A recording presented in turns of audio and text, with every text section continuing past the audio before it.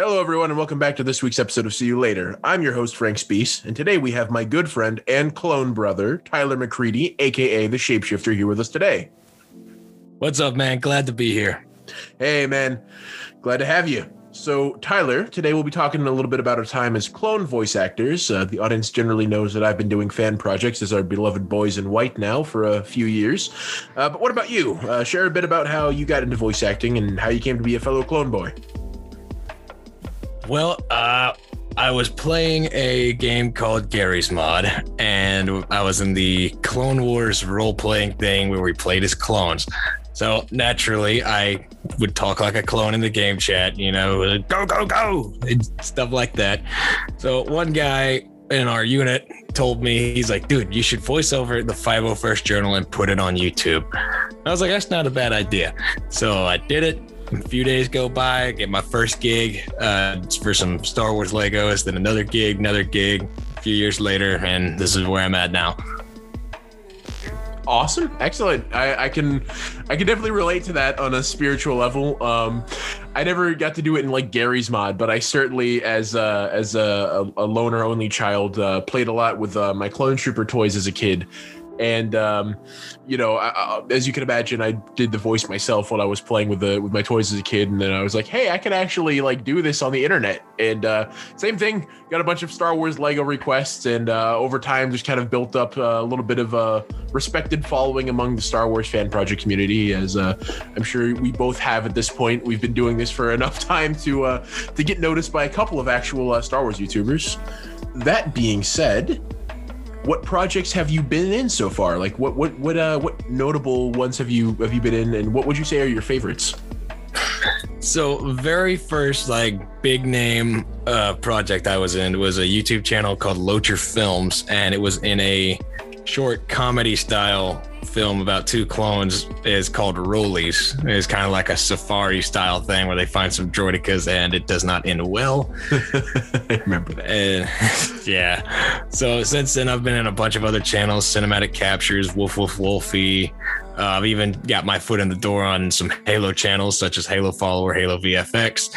But I think my best work so far would probably be cinematic captures Shadow of the Republic as the new commando squad.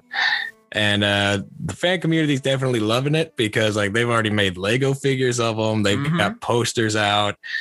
And there's even been a few channels trying to re-upload it. Oh, you love to see when the people try and pirate it and like slap their own name on it. That's the best. But yeah, I mean, you've made it when people are like trying to steal your content. They think your content's good enough to be stolen, as long as you can crack down on it. But yeah, that I have to I agree with that. The Shadow of the Republic was absolute like peak clone trooper content. I have to say I've rewatched it a couple of times now, and it just makes me wish that there was another Republic Commando game coming out. Your voice acting also was just amazing work in that. Did a great job playing all four commandos. I don't recall if the shock troopers had any dialogue, any grunts or anything, but if they did, I'm sure they were amazing as well. But the way that you characterized all four commandos as well, some of them being a little bit more reluctant, I think was one of them, and the rest just were like, "This is our job," That was a good performance by all means. Yeah, I could go into that if you want. Oh, of course, please do. So on the shock troopers thing, no, there weren't any grunts or anything. Like, there are people in the comments that swear up and down there's one clone that makes a noise when he falls, and I'm sitting there laughing, going, "No, there's not."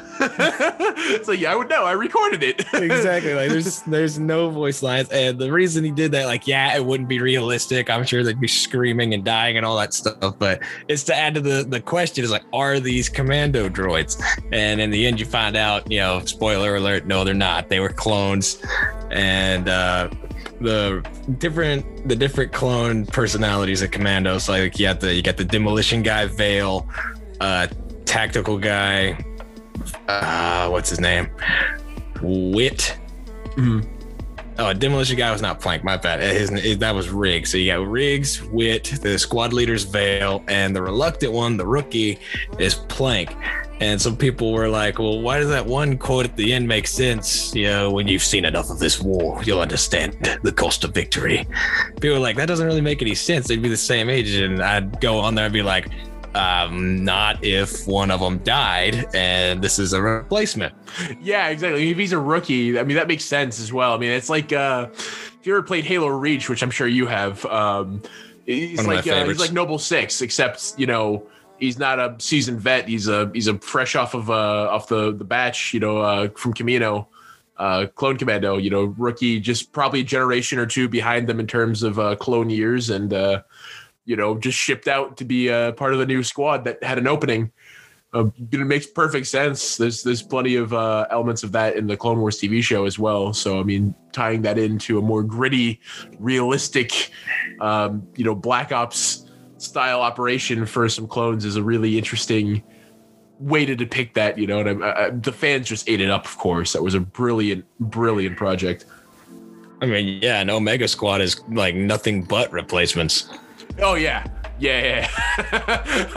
That's right. From the novels. For those who don't know, we're talking about Star Wars Republic Commando, and you should look it up. It's a sub theme of Star Wars.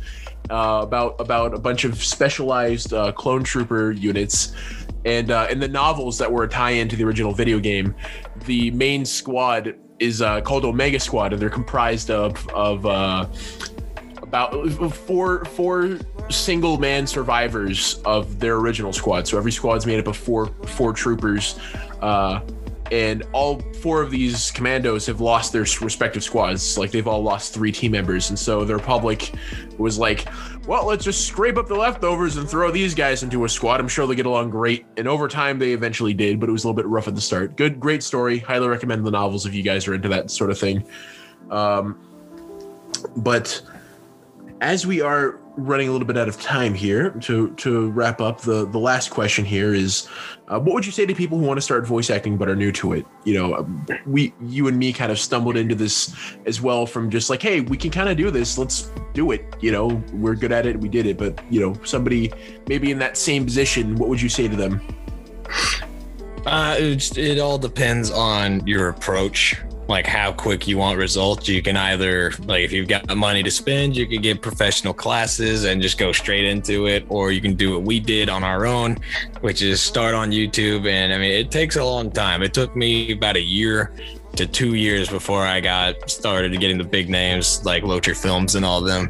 Mm-hmm. So it just depends on your approach, and also definitely your equipment. I had a mic I got off of Wish, and it was about nothing but static. So got me a Fee-Fine. Fee-Fine mic is definitely my go-to at the moment. So equipment, approach, and I like to describe vocal cords like playing a guitar. The more you practice a certain voice, it builds muscle memory and becomes natural. As you could see, I could transition like this. It's super easy after a while.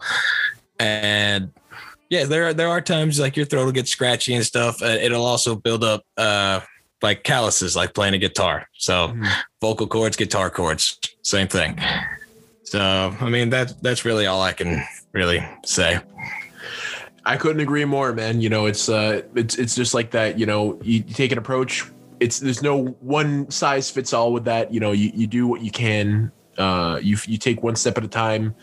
And you do what you enjoy at first, and you know you'll find your way. However that works for you to get into this fine industry, if you can call it an industry at our level of voice acting. And yeah, that's some sound advice. Anyways, do you have a final word for our audience? Be patient. It's gonna take time. I actually one day realized, after I voiced for a video game project called Elite Dangerous, that I was also voicing alongside William Shatner, believe it or not. Oh yeah, caught me off guard too. I had no idea until I saw the credits. And I should have recognized his voice, but I mean, that was on me. But yeah, I voiced with William Shatner, the guy who voices Admiral Versio in Battlefront 2, Anthony Scordy is his name. So like it'll happen before you know it. Like one day you'll just be doing project out of nowhere, big name, big project will hit you like a brick wall. And that's you bursting through that ceiling, getting to the next level. Mm-hmm. Amen to that, you know, and it does come with a little bit of, you know, putting in your time. Like you said, you gotta work at it, keep practicing, keep, you know, improving your equipment, keep getting to a level that you're comfortable with. And eventually, you know, once you start seeking out opportunities, opportunity will eventually come to you. Anyways, thanks for coming on, Tyler. Unfortunately, we are out of time once again, but it was great having you on this week. If you guys would like to support Tyler, aka The Shapeshifter, you can find him on his YouTube channel of the same name, The Shapeshifter. Thanks again to Tyler for joining us today, and thank you to all of our listeners. Tune in next week for the next installment of See You Later.